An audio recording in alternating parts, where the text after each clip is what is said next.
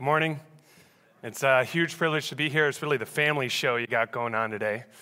Even Aaron got up there somehow. I'm not sure how he did that, but it's great to be here. As the video said, I'm part of an organization called Steiger. I know many of you are probably very familiar, and like Peter alluded to, the partnership that we have with this church is really meaningful for me and my family. You guys have been tremendous support over the years, and so anytime we can come and share what we're doing, but more importantly, show ways in which you can join us in the work to reach people outside of the church. I count that as a privilege. Peter was asking me right before this started how to describe what I do, and it is kind of complicated, but essentially I'm passionate about reaching people for the gospel and inspiring other people to do the same. That's basically it. Those are my passions, and so I create a lot of content. I do a lot of speaking, a lot of different things to try to reach people and inspire others to reach people. That's basically what it is. Just a few resources for you to connect with us if what I say really resonates with you this morning. Peter already mentioned this, but we have a podcast called Provoke and Inspire. We actually have a podcast network with 4 different podcasts on it right now. One for a Portuguese-speaking audience, one for a Russian-speaking audience. This is our main one, Provoke and Inspire. But we did just launch a brand new one called No Ordinary Life that features my wife, Courtney Pierce, my mom, Jody Pierce, and then the wife of our European director, Anya Greenwood. So go check out all of those. Like Peter said, we've had the privilege of talking to some of the heavy hitters of the Christian world, Matt Chandler, Tim Keller, we had Dallas Jenkins from The Chosen. But the whole heart of it is, how can we reach people, or how can we be faithful for Jesus in a post-Christian world? Because that's what we're living in. We're living in a post-Christian world. And so go check that out. I think you'll find that it's entertaining, but also very challenging. I also wrote a book about 3 years ago called Jesus in the Secular World that also has been made into a small group series on Right Now Media. And again, as the tagline of the book suggests, how to reach a culture in crisis. We have a culture that's in crisis, that sees God as an irrelevant tradition of the past and is not coming to the church looking for answers. And this book is what I've been able to learn living in this life. I mean, really, I grew up in Amsterdam.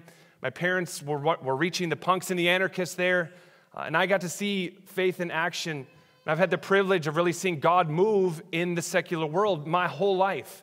And so this book is just through the lens of my life. How can we reach people? How can you reach people that are far from God? Because we all have people in our lives that just aren't looking to the church for answers, and we need to go to them. So check that out. We have them in the lobby. We ask for a $10 donation, but if that's a barrier, just grab one. We don't want to lift all those heavy boxes back to the car, so please lighten our load in that way. And finally, we have a brand new resource called Is There More? Spiritual Conversations for the Non-Religious. And that's the last slide that should be up there. Maybe it never got up there.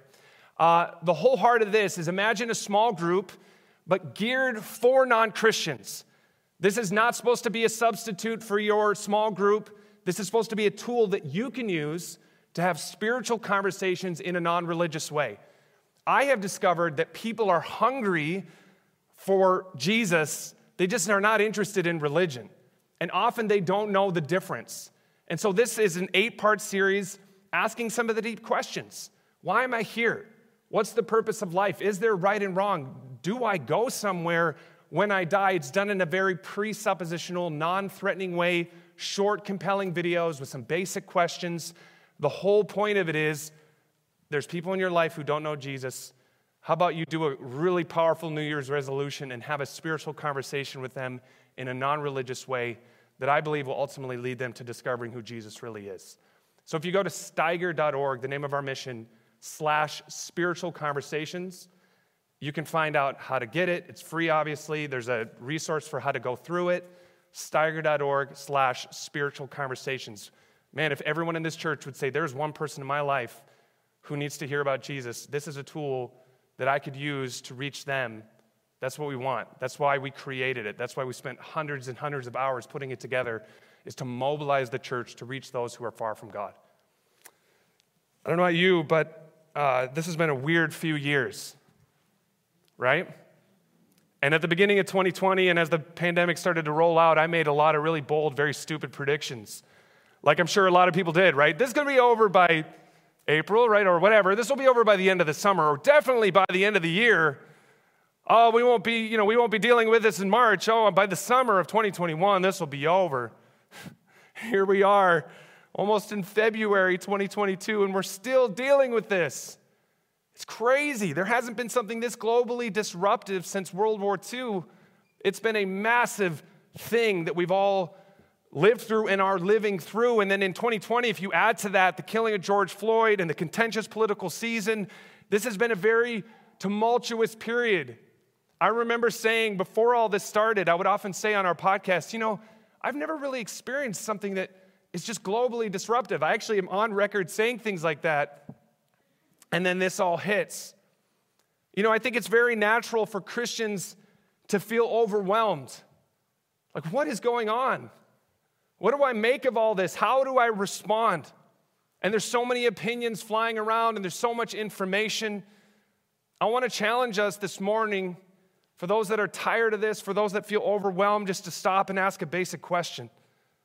And that's, what does Jesus think about all this? What would he have us do?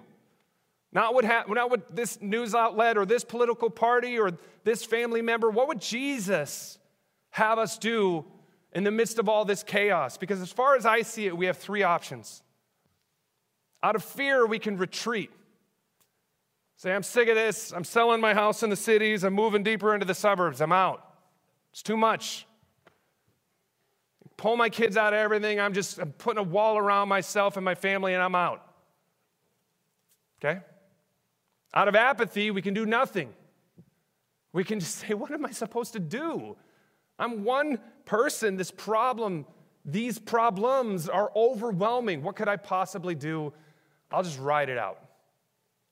There's nothing really I could do anyway. Or, I believe we can do what Jesus would have us do and see crisis as opportunity. I think followers of Jesus are the most equipped to handle crisis. Why? Because we have the truth. We actually know what is true. And that truth should lead to hope. And let me tell you, there's two things the world does not have a lot of right now, and that's truth and hope. They're so confused. They don't know what's right or wrong. They don't know what the purpose of life is, and you throw these destabilizing conditions into it all, and people are freaked out. One of the number one things Googled during the height of the pandemic in 2020 was, how do I pray? How do I pray? People are becoming desperate. They don't know what's true. They lack hope. And now, our voices should be loudest. But sadly, many of us have, out of fear, retreated, or out of apathy, done nothing. I don't believe our voice has been present like Jesus would have it be. And this morning, I want to talk about getting our voice back. But as Jesus defines that, because a lot of people go, right on, I should post more snarky things on social media. That's not what I mean by getting your voice back. This isn't a political speech. This is about getting your voice back as Jesus defines it. And I want to talk about three ways we can do that this morning. First way is we need to get out of our comfort zones. We got to get out of our bubbles. God wants to use you to share his love in your workplace, at your school, in your neighborhood, with people who don't know Jesus, but it's a little hard to do that if we don't know anyone who doesn't know Jesus. And of course, I don't mean in a superficial way. We all interact with people that are far from God, superficially or on some level. But I'm talking about the kind of relationship or the kind of courage where you're willing to take that conversation to another level, where you're willing to ask the deeper, harder questions. Jesus demonstrated not only, of course, incredible love for people, but a willingness to confront hard things, to ask deep questions. Our friendships have got to be more than sports and weather. We have got to be willing to go beyond the surface with people. Because like I said, beyond this thin veneer of contentment is desperation. And if we'd be willing to ask, people would open up. It's incredible. But step one is we actually have to get out to where people are. We have to be where they are like Jesus. For me, a lot of how I interact with people outside of the church is very itinerant. I'm part of this band, No Longer Music. We do 75, 80 shows in a summer. We preach the gospel in big public areas all over Europe, South America, all over the world. We preach, and then we get off the stage and we interact with people night after night. It's incredible.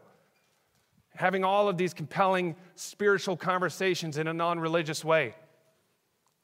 But as 2020 hit, all of this went away. Right? All the touring stopped like it did for the entire planet. And so a lot of that sort of built-in mechanism that I had for reaching people went away as well. And I'm like I said, I do a lot in content, so hours on behind cameras, writing, speaking to cameras. But as the months went on, I really felt part of me dying spiritually. Like I don't want to, no offense, but I don't want to just hang out with Christians. I don't want to just be around people that are like me, that think like me, that act like me. I could feel this part of my spiritual life dying. And so as the summer of 2021 hit, our media team got together and we said, what can we do? And we felt like, we came up with this entire project where we'd go onto the streets of the U of M, the campus, and we would ask spiritual conversations in a non-religious way. And so we said, yeah, let's do this. When the weather gets a little better, let's go out and do this. But even as these words came out of my mouth, everything inside of me was like, no, because I hate this kind of stuff. If I'm real honest with you, like I could do this. I got no problem in front of 1,000 people, but you put me in front of a stranger, a new person, one-on-one, it's like the worst thing for my personality. So even though I was like, let's do this, inside I was like, no, I don't want to do this. But like I said, I felt this spiritual atrophy, and I felt like God said, no, you've got to get beyond your comfort zone. You can do the things you're good at, but you need to do something that makes you a little uncomfortable. And so as the time would come up, we'd say, we're going on Thursday, and I would just be dreading it. Like I had to drag myself kicking and screaming. I didn't want to do it. I would come up with every excuse. Oh, the weather's not that great, or I could delegate this, right? I've done this for a while. I got people who can do this for me. But I just knew, no, you got to go. And so we would get in the car, and we'd drive down there, and we'd stand on the side of the street, and people would say no, and I'd be with my videographer, and I'd say, it's a great way to start the day, a healthy dose of rejection. That makes anyone feel good. But we'd persevere, and I'm telling you, all of a sudden, we'd have that conversation. And it was like, this is why we're here. Like the Holy Spirit had appointed us to be there for that moment. Every time there was this defining conversation, and then another one, and then another one, and we're praying for all these hungry young students, maybe literally, but also spiritually. And it's just unbelievable. You'd get in the car, and you would just feel this soul-level satisfaction that no amount of entertainment will ever give you. Like, this is why I'm on this planet. To have these kinds of conversations, to share the love of Jesus with these young people who might otherwise never hear it. And I went week after week, and I still had to fight, but every time it was like ridiculous. Like I would tell people, when you read the harvest is plentiful and the workers are few, it almost felt like I can reach as many people as the time I'm willing to sacrifice. We go out for 4 hours, we'll pray for 5 people. If we'd gone out for 8, it would have been 10. They're just there, hungry. But we had to be willing to step through fear and do something a little uncomfortable, do something a little disruptive, get out of the box a little bit. I could tell you so many stories. We were out there, and it had been great. We had the rejection. There's always the rejection. But then there was the great conversations. And then right before we're about to leave, this guy comes up to us. He says, are you guys Christians? I said, yeah, we're Christians. He said, tell me how that happened. So we're starting to explain, my videographer and I, our testimony and how we came to Jesus. And he said, wow, that's so interesting. I grew up in the church, but it was all religion. It was all hypocrisy, and I wanted nothing to do with it. So I said, I went all the way in the opposite direction, and I became an atheist. But he says, as I went down that path, I started to discover how bankrupt that was. Like, really? We're just material? There's like this love I have for beauty and justice and this innate sense of the transcendent in me is just nothing. He said, you know what? Just last week, I picked up a Bible for the first time and I started reading it, and it is effing awesome. He said, I'm just like blown away. said, do you think you could help me understand this? Do you think we could read this together? I said, yes, we could do that.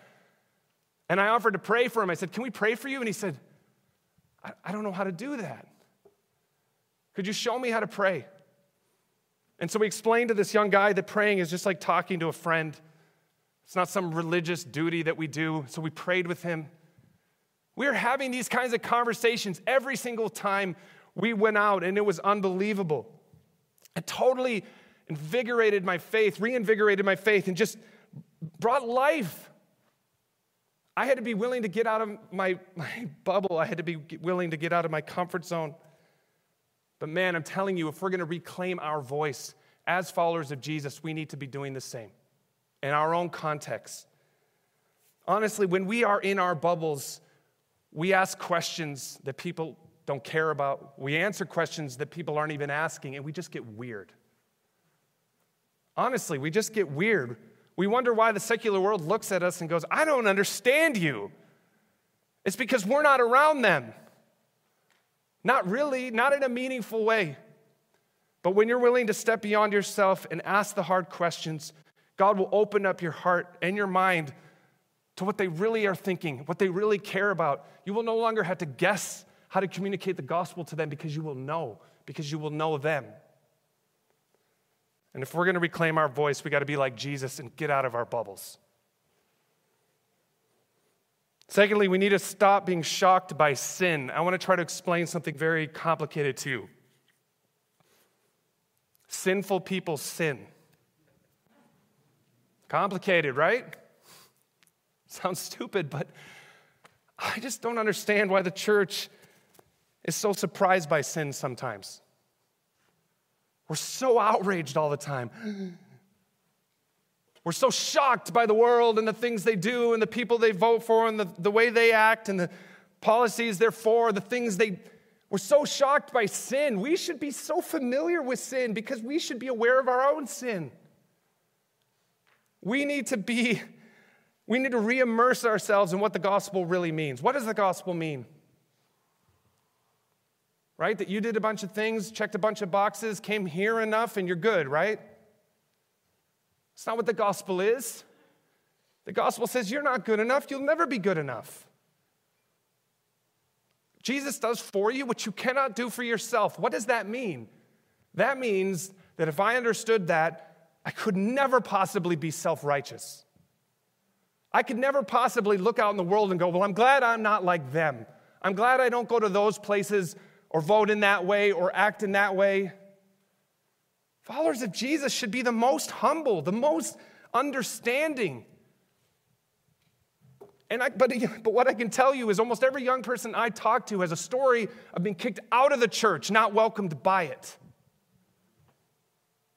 We're so shocked at sin all the time, and yet we should be the most welcoming. But Jesus knew, he knew that we wouldn't get it. They didn't get it back then, we don't get it now, and we need our self-righteousness confronted. Jesus tells this parable of a debtor. And he has a debt he will never be able to repay. But miraculously, the king, the person he owes the debt to, he just wipes it clean. He just says, no, don't worry about it. I forgive you. So what does this debtor do? Well, he becomes the most generous, humble, merciful, gracious person ever, right? It's not what he does. It says in Matthew 18:28, but when the man left the king, so right away, he went to a fellow servant who owed him a few $1,000s. He grabbed him by the throat and demanded instant payment. King's not super happy about this once he finds out, needless to say.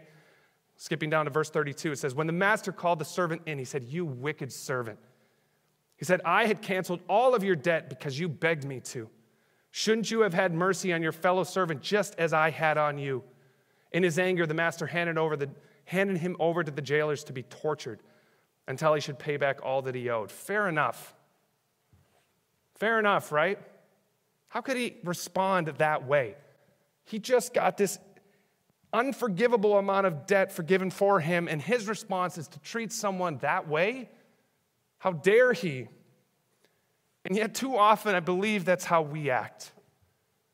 We forget who we are. We forget the debt that's been forgiven for us, and so we turn our noses up at the world and the way that they act. We're smug and self-righteous. It's us versus them. And we distance ourselves from the very people that Jesus wants to use you to reach. But if we're going to reach them, and if they're going to listen to us, we got to stop being so shocked by sin. We got to be like Jesus. And yeah, there is stuff, absolutely. But Jesus went after the heart, knowing that the behavior would follow.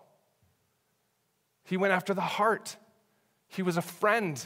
He was merciful. And he knew that the behavior would follow. Finally, we need to keep it simple. We got to get out of our bubbles, stop being shocked by sin, and we need to keep it simple. You know, we live in a world where there's just way too much information. I don't know about you, but at the start of the pandemic, I was reading and listening and watching way too much. My brain started to hurt.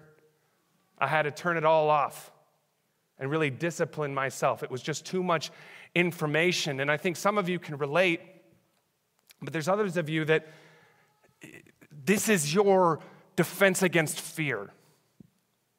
There's so many things you're afraid of, so many evil agendas coming against us, so many things we have to guard ourselves against, and we think the way to do it is to arm ourselves with information. I got to know all the right arguments. I got to know all the right defenses. I got to fill myself with all the information about what's going on out there, and we feel this fear, and all it does is drive a wedge between those out there and us. Look, I get that there are things to be concerned about, but my heart is that we would stop just talking about liberals and the LGBT and Marxists, and we would actually start talking to them. That they would not become subjects to fear, but people to love, because that is what Jesus did. And yet too many Christians think the whole point of my life is to arm myself with all this information, all the right arguments, so that I might defend myself from the evil things that are out there. And then if we do go out there, we think that's the way we reach people, with the right arguments, the right information. Jesus did not call you to make dumb people smart, but to take spiritually dead people and make them alive. And we do that by keeping it simple, by not seeing the labels, by not focusing on the fear, but by seeing the person. You know, a couple days after the George Floyd killing, our group went out there to see what we could do to help, like so many churches. I mean, it was inspiring to see. And we were out there talking to people, and I remember I was talking to this young guy. He called himself a neo-Marxist. You know, and I, obviously on the surface of that label, thought, you know, I'm sure there's a lot of, quite frankly, dumb things about the things he believes. And I could have put my attention there. Tell me how you could possibly ascribe to such a naive economic and political system. Let's talk about that.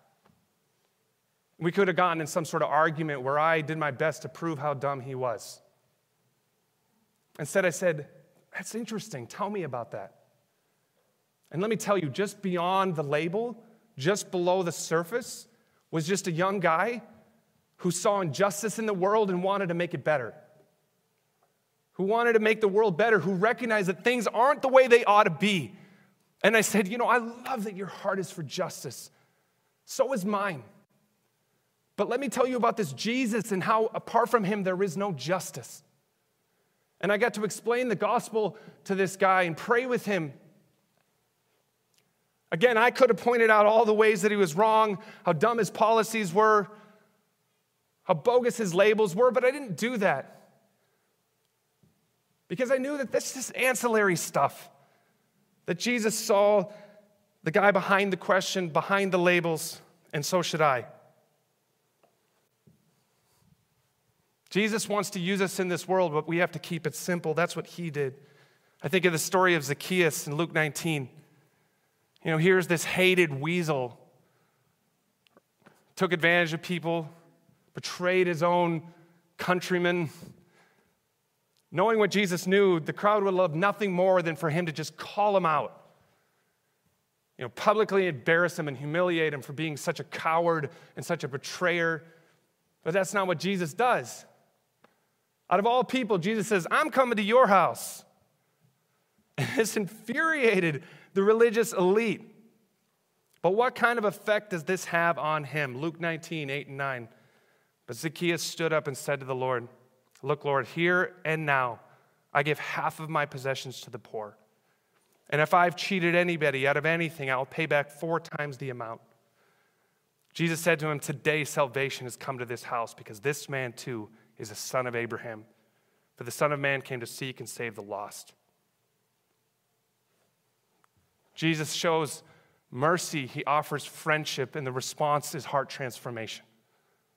This is our model, guys. Not to make dumb people smart, not to let everyone know how wrong they are, but to show friendship and show mercy and allow God to work. Consider Paul's powerful words in Romans 2:4. Don't you see how wonderfully kind, tolerant, and patient God is with you? Does this mean nothing to you? Can't you see that it is kindness that is intended to turn you from sin? Isn't this your story? Did God's grace and kindness not turn you from your sin? Is it not something you did not deserve despite all of your wrong thinking, actions, and attitudes? Guys, we need to keep it simple. You know, the world is chaotic for sure, but it's been chaotic before, and it will be chaotic again. But for me, my heart is that I would thrive at a time like this, that followers of Jesus would thrive at a time like this. Guys, let's not retreat. Let's not be apathetic. Let's not become angry or distant. Let's be like the monks who in the Black Plague, when everyone else was fleeing the sick, they ran into the mess to attend the dying, the risk of their own lives. That's who Jesus calls us to be. Sacrificial, radical, into the mess, because we have truth and we have hope. But it ain't going to happen if we stay in our bubbles. If we keep it clean, we just interact with those that think and act like us and never are willing to go deeper, ask the hard question, risk the rejection, have the spiritual conversation in a non-religious way with someone who is desperate to hear it. We got to stop being so shocked by sin. Yeah, there are things that need to change out there. There are things that need to change in here. But thankfully, that's not the criteria. It never has been. And finally, we just need to keep it simple, as I said. Remember that most people are not that different than you. And what they have that you had was an encounter. What they need that you have is an encounter with Jesus. And I don't think there's anyone better, more qualified to do that than you. God wants to use you. Let's pray. Lord Jesus, I thank you that though things are crazy, Lord, they aren't beyond you, never have been, and won't be, Lord. I thank you that everyone in this room has a role to play. This is not for uniquely qualified, a little unbalanced Christians. This is for all of us. And so I pray that you would show us practically how we can get beyond our comfort zones and engage with people in our lives that may act fine but need the truth desperately. I pray that you would give us the grace to see beyond the sin around us, recognizing the sin in us and the humility that that should produce. And finally, Lord, let us show kindness and mercy like you did, knowing that that is what leads to change. Use us in your powerful name, Jesus. Amen.